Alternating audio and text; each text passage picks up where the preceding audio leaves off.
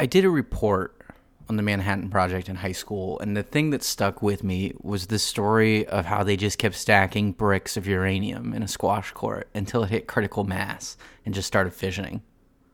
Anyways, my closet is that, but with bad paperbacks.